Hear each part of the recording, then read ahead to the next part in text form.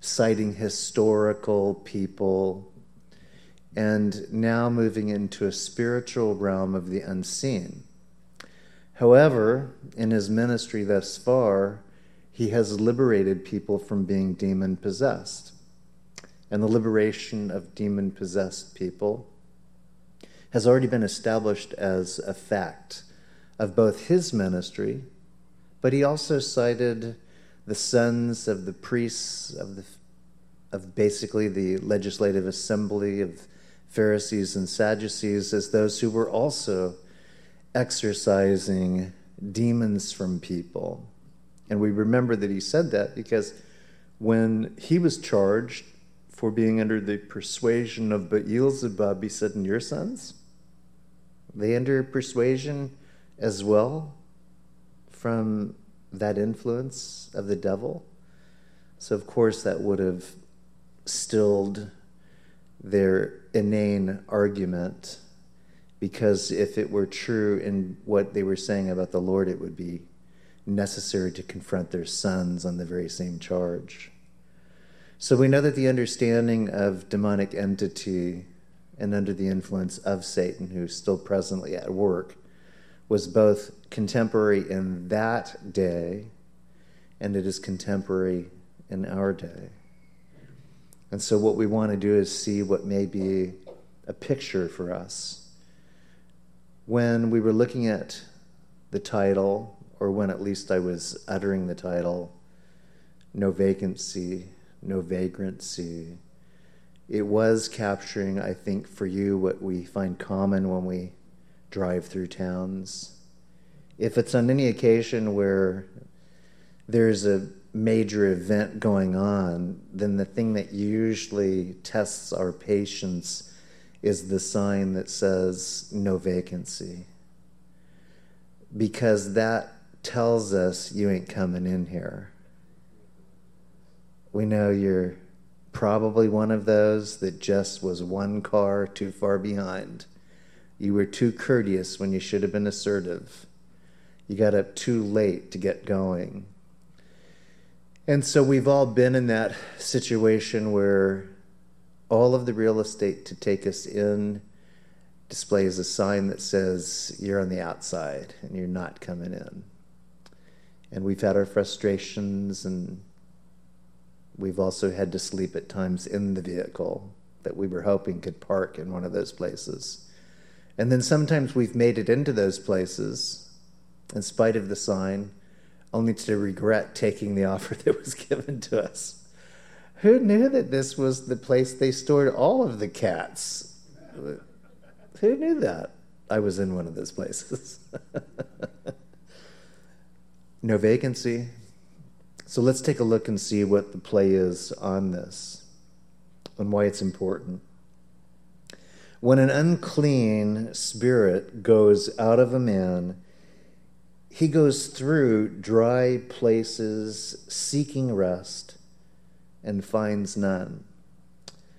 It is curious in what is the pronoun. See, God's into pronouns. He's not ambiguous.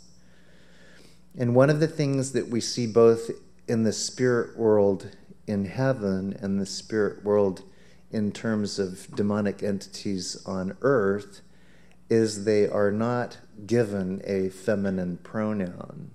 The reason that I think that that's important is because that has been something that has been unfortunately utilized to, in my opinion, distract from how God has established spiritual authority. And so when there's an association in particular with either, as we've looked at in the Old Testament and Kings, cherubim, as what we see frequently in February, baby-clad angels with arrows that are like warrior arrows going to somebody's heart, that's a fallacy. As it is as well when you see angels being displayed effeminately or as female. There's nothing that in the scriptures we have that validates that. So don't be offended. Don't be offended. But this is also designating itself as gendered, which is interesting because the angels really are genderless. That is true. In other words, they're not fully like us, but at the same time, when they do identify on earth, they are identified in a manner in which they can be called a man, in apparel that was as bright as the sun. And so right now we know that Jesus is giving a communique to those very likely that he has just been exhorting. And he is telling them that in their world, they are right between the forces of heaven that they are to be representing and the forces of darkness that they seem to be succumbing to. And he qualifies that by saying that there are unclean spirits and they go out of a man, meaning that he could be coming back to the point in which he had been found releasing a person from demonic control and citing their sons who had also exercised liberty to free men from demonic control. We don't know, but it could be that this is, in essence, describing what happens when this takes place and building on it an important truth that we understand is filling, that's necessary. It says that the spirit again goes out of the man. He goes through dry places seeking rest and finds none. That's an interesting term, going through dry places. That's a direct contrast to what the Lord says that the spirit-filled life is, which is likened as torrents of living water that flow from us. It's very much different. I think that difference speaks to me of refreshment as opposed to a tongue that's hanging out and I'm shrinking. I came up here and set a bottle of water that I consumed pretty quickly because I thirsted. And every time I drink water when I thirst, I'm going, man, this is the best drink on earth. That's what Christy always told me. And every time I get thirsty, and if you give me a Coke, my inclination will be, yeah, that's good, that's quenching. But it's not the same. When I get water in my mouth and into my gullet, it's just the happiest symphonic work going on in my heart and my mind. I'm just, wow. And it's like, why did I just grab one? Why didn't I go for the big 12-ouncer? Because there's something in us that desires to be refreshed in our life. And we know that refreshment comes from the Lord. And the other thing that I want to say is that I believe that when Jesus speaks clearly that this spirit goes through dry places looking for rest, I'm really careful not to say spiritually when somebody asks, how you doing? I'm dry. Real dry. It seems to me that I'm having a signage now on my head that says, vacancy, come, rest here. Now, I know that can't happen, but at the same time, I'm having just an intellectual ping pong with you that says, I want to be careful about my spiritual language. And so one of the things I have to say is, am I really dry? Am I really dry, or am I making too much out of what is an incidental, very little thing? I have bodily needs. The Lord meets those. I told you that I'm thirsty. He met my need. I want another bottle of water when the service is over. That's need being met. So I know that spiritually I'm not in that place of, per se, a weakened state in which my vulnerability, by being depleted, or if you would, completely vacated, is going to be an issue for me. It is for some people, though, who don't have Jesus in their life. They do not read the scriptures with intentions of being washed and changed and challenged. They do not hold dear to them the body of Christ, which is represented by the congregants that come to the house of the Lord. You know, I ran into an acquaintance, and in our meeting and just conducting just pleasant social exchange and talking spiritually, the close of it was, oh, by the way, I'm catching a great podcast. The implication was, I'm doing something that's real spiritual, listening to a spiritual podcast, but it's why you're not seeing me where you're at. And I just kind of left the situation in the Lord's hands, and I did, because I can still be gracious and kind, but I'm effectually able to conduct a service inside my living room.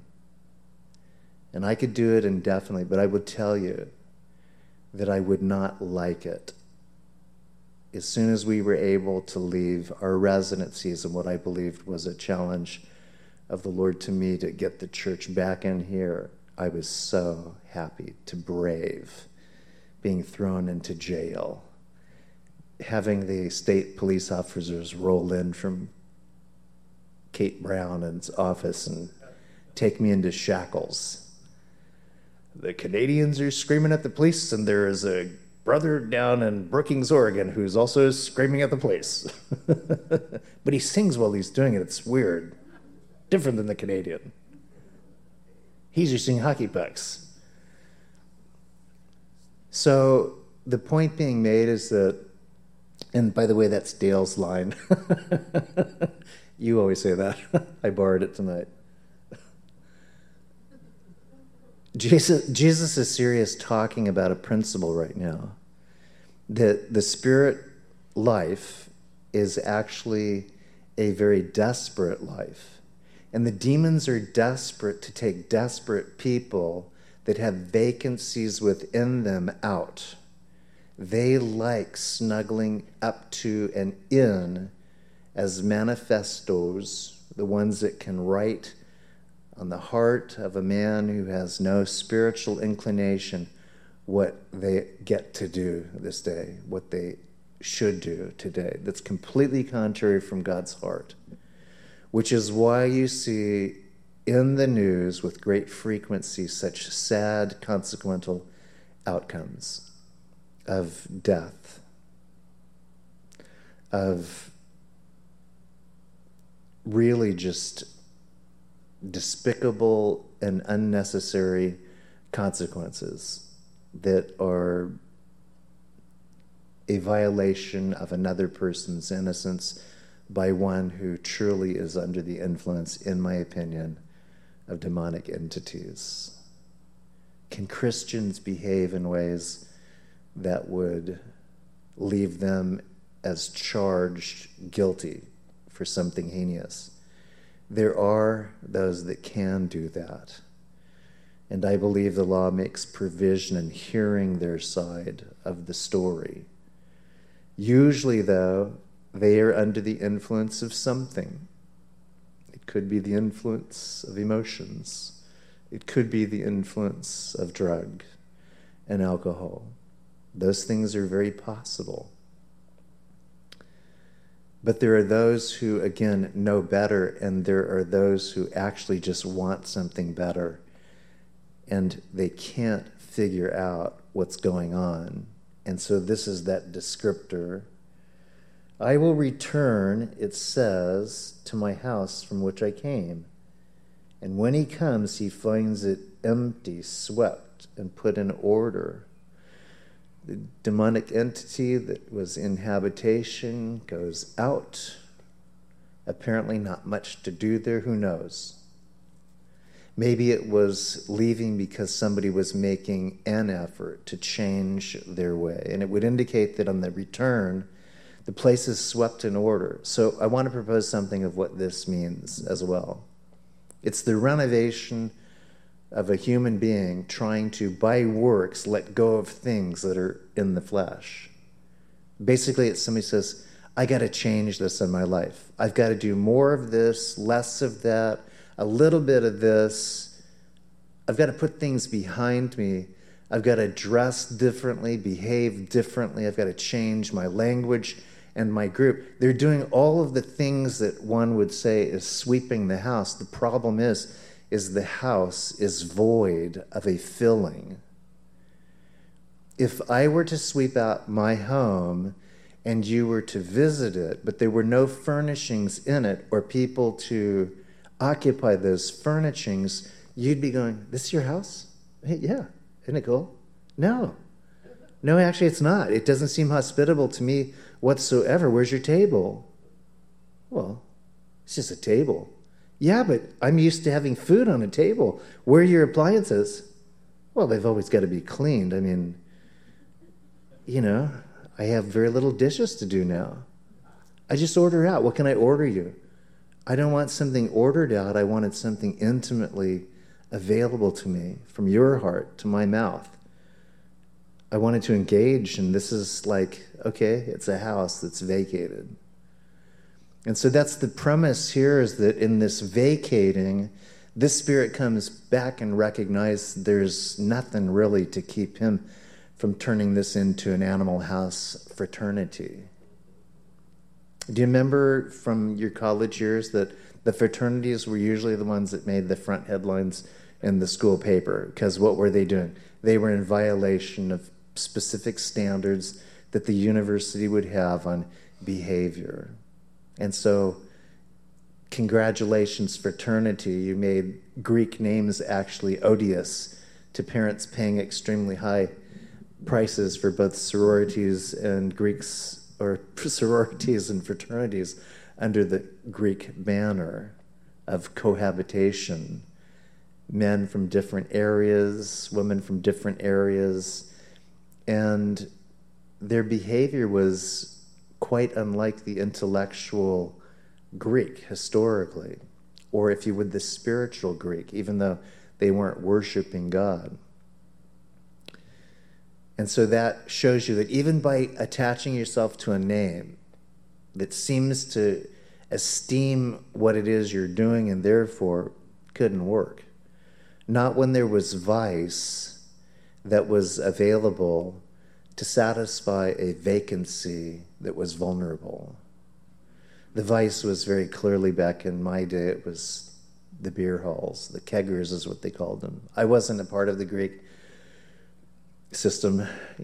I was in a different area of the campus, and that wasn't my gig anyways. That wasn't me. And very often the men that go there find out it's really not me either. I don't know why I joined them. The vulnerability, though, right now that Jesus is saying is why we don't see change in our culture and why we see continued corruption of the culture is because the vacancies become more evident, more obvious, and it is not being challenged by law. Part of the title, No Vacancy, No Vagrancy, was actually to give you a parallel. The vagrancy is related to actually what the minimum lawful requirement is, which is civility in a community, and it was actually considered a misdemeanor at one time. Vagrancy means that basically you're moving on the move. You have no established place for gainful employment, and you have no home or residency to establish yourself within the community. You've always got your hand out, or you've got your hand into something else that isn't yours. And so it manifests, if you would, a crime, and it manifests itself into unproductivity. And those things then obviously lead to the influence of bigger things that have even greater corruption and greater consequences. Now, this wasn't necessarily to take us to criminal court, but it is important to say that Jesus is establishing a principle here, and as he's speaking about this, he's saying to them, you're void of the very filling that would have corrected your vision and made you productive in the position that you occupy. I speak with you, you've hunted me down, and you're clueless as to who I am. You are a house that has a vacancy sign on it, but there's nothing in it. There's nothing that fills you. You're just a house with nothing in it. And yet you walk in my house that speaks of everything that you've heard me teach. Therefore, in essence, we can say that what they were charging him as under the influence of Beelzebub is actually reciprocating reflectively in the light of his face. And they are under the influence of Beelzebub, the prince of darkness, Satan himself, integrating within the religious system to corrupt the laws of God and the heart of God for the people who have found themselves aimlessly dispersed within the city. God gave a charge to Israel, saying, the needy and poor shall always be in your land. Therefore, do not withhold from your hand that which is good for them. But remember, he said, they shall be in your land, which is different than in their land. See, God's always going to bring individuals on pilgrimage that could say, I've been wandering, to a place in which there's light and in which there's food and in which there is water, which is different than what the state of Oregon permits, as well as other states within our nation, which is a system of welfare which moves people from the church into the dependency upon the state or on the national level.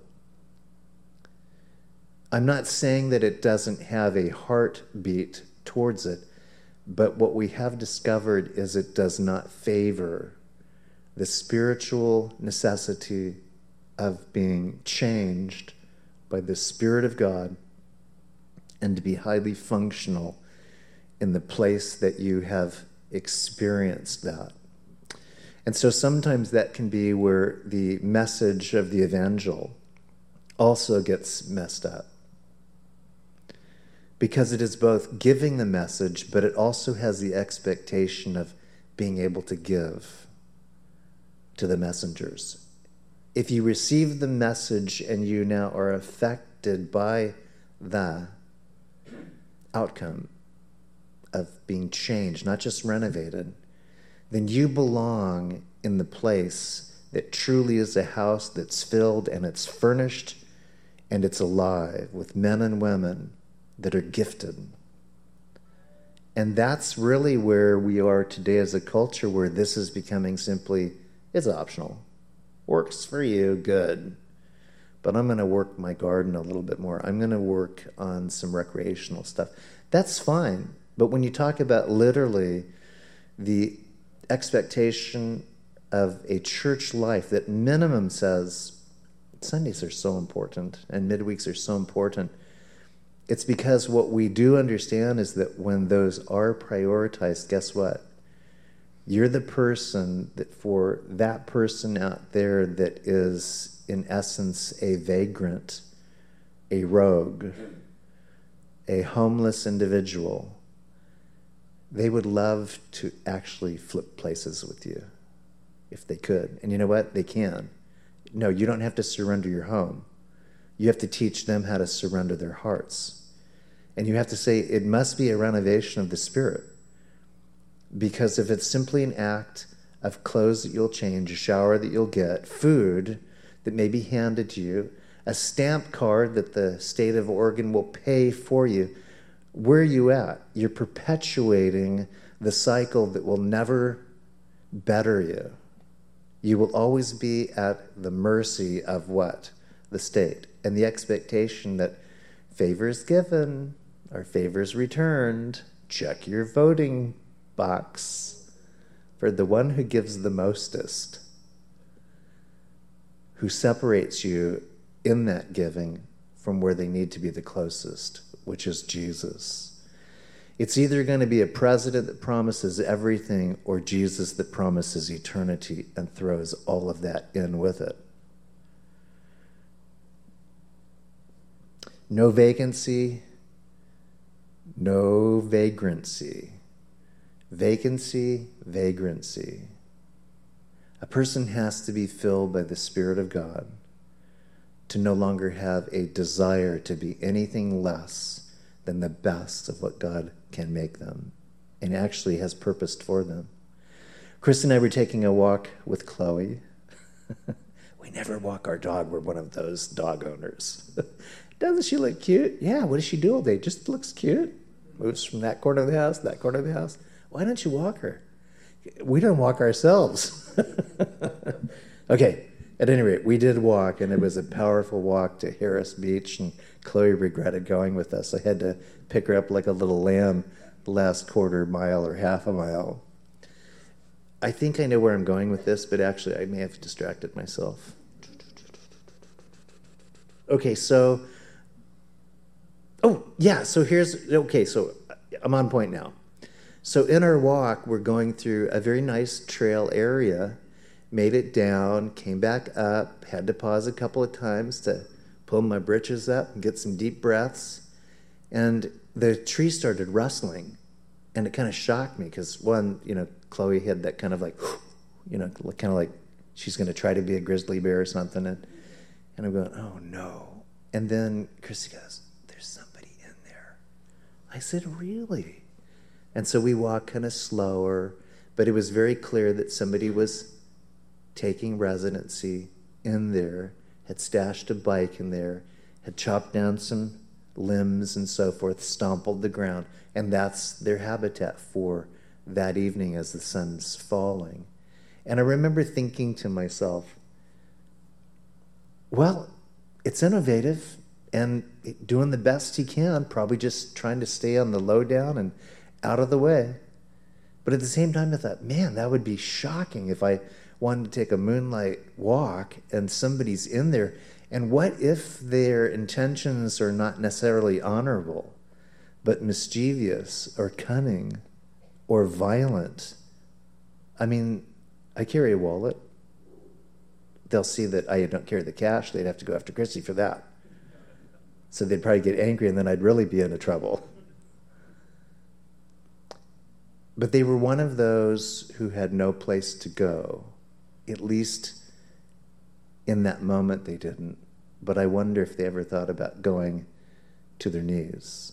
I wonder if they ever had a conversation in which the stars that they would see much more easily and readily than we do in our domestic situation, if they had time because somebody had pointed them to the timeless God who said, you ought to talk to him. You can change your life by changing your opinion about God and the opinion you have of yourself, maybe by what others have critiqued you for.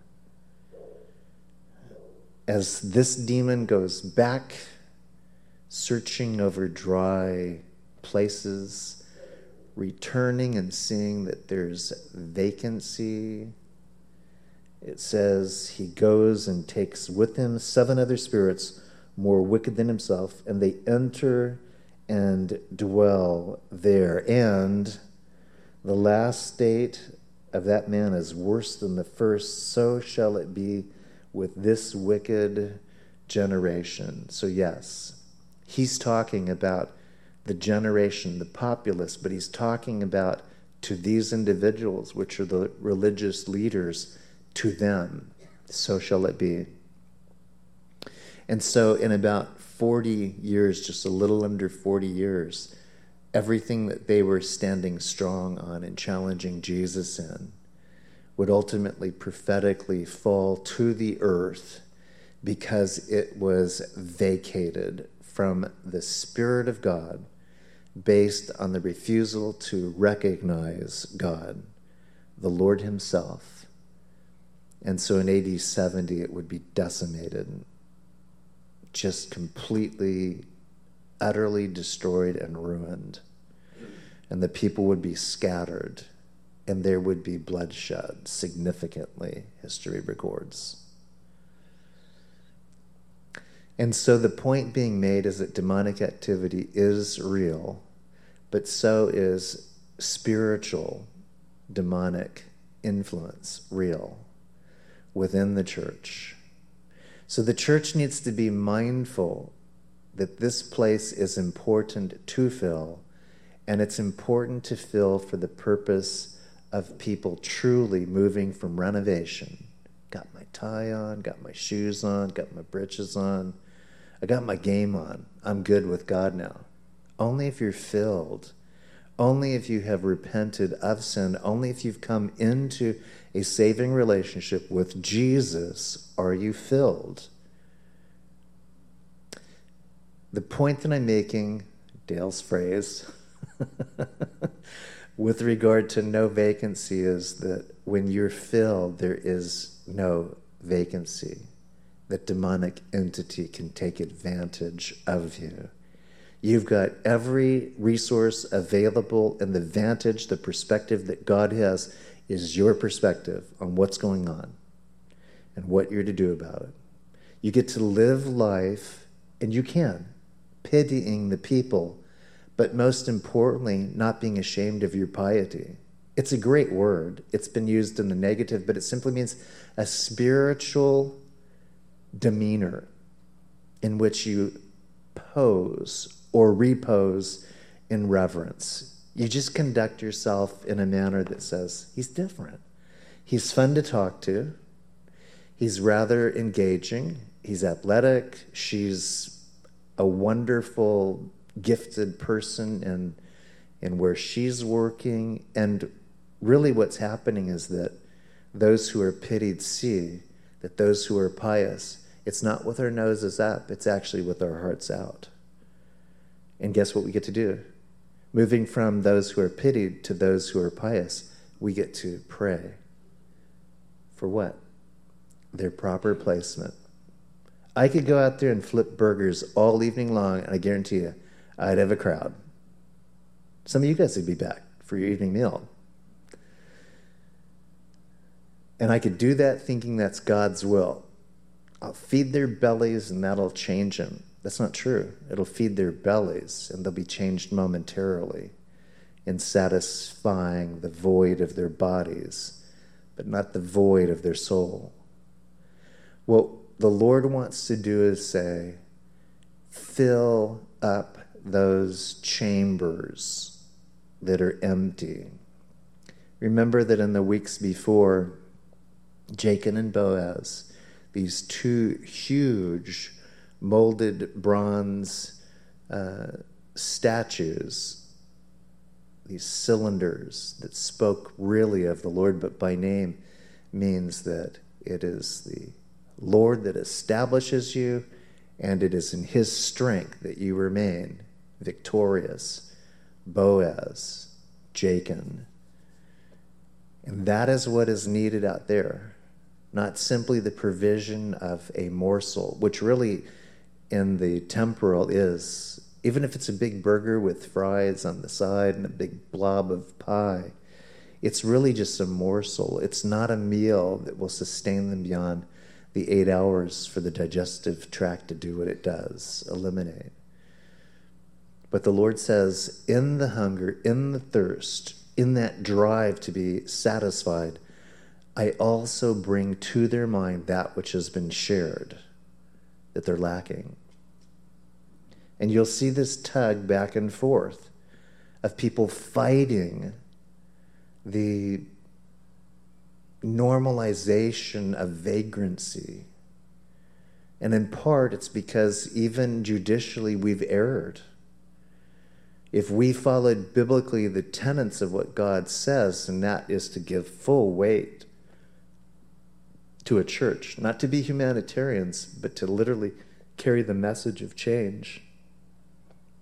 Well, you would see those people that are hiding out in the trees come to the tree that's represented by a cross, and they would be taking opportunity to say, really? Employment? $14?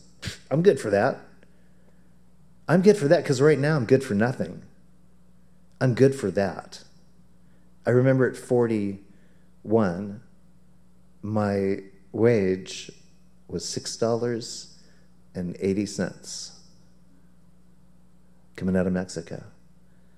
And I said, as that was offered to me, I'm good for that.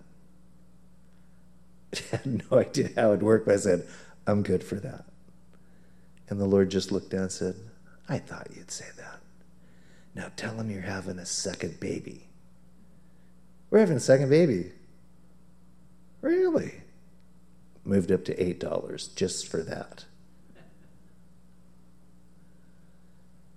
And then within about 5 months, I became manager of that place and made a fantastic wage of $10 an hour. Rocking now, certainly 41 years of age, maybe 42. 2 kids. And so the Lord would say to us, is it based on how much you get or how much of me you have? And I've always found that when I say, Lord, I just want as much of you as this column can take, this Boaz and Jachin, I want to be on the inside looking out, but when I go outside, I want to go established and I want to go in strength. And I don't want to be afraid of those that are hiding in the shadows, because I know you're there to protect me. But I also want to have a sure word, not just a sure handout.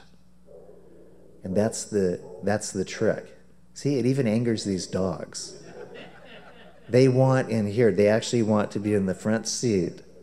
It's offending them.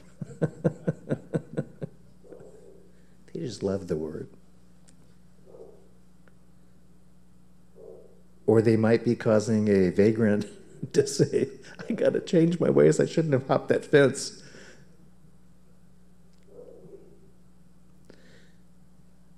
So Jesus in his exhortation right now is, one, saying that the spirit realm is real. It has consequences. Residency can only take place by a dark spirit, a demonic entity, if the Spirit of God is not there in residency. So you need to understand, we don't need to fear, but we can be persuaded, and we must not be shaken in our faith. We can be persuaded. We can make decisions in which we just didn't consult the Lord. We just didn't get our rest. We didn't get the word for the day. We didn't stay true to the word that's been given. We didn't hold on to the promises of God. They stumble, being disobedient to the word to which they also were appointed. But you are a chosen generation, a royal priesthood, a holy nation, his own special people, that you may proclaim the praises of him who called you out of darkness into his marvelous light. This is what they need to know. They get called out of darkness into his marvelous light, as we have been, who once were not a people, but are now the people of God, who had not obtained mercy, but now have obtained mercy. Beloved, I beg you, as sojourners and pilgrims, abstain from fleshly lusts, which war against the soul, having your conduct honorable among the Gentiles, that when they speak against you as evildoers, they may, by your good works, which they observe, glorify God in the day of visitation. And it moves in. This is 1 Peter, as you know. And then submitting yourselves to every ordinance of man for the Lord's sake, whether to the king, to governors, as to those who are sent by him for the punishment of evildoers. See, evildoers aren't really being punished. They're being tolerated. And once they're incarcerated, they're let go. That's not God's way. God can meet them in a place in which they have no room to take advantage of anything else but prayer and a desire to change their lives.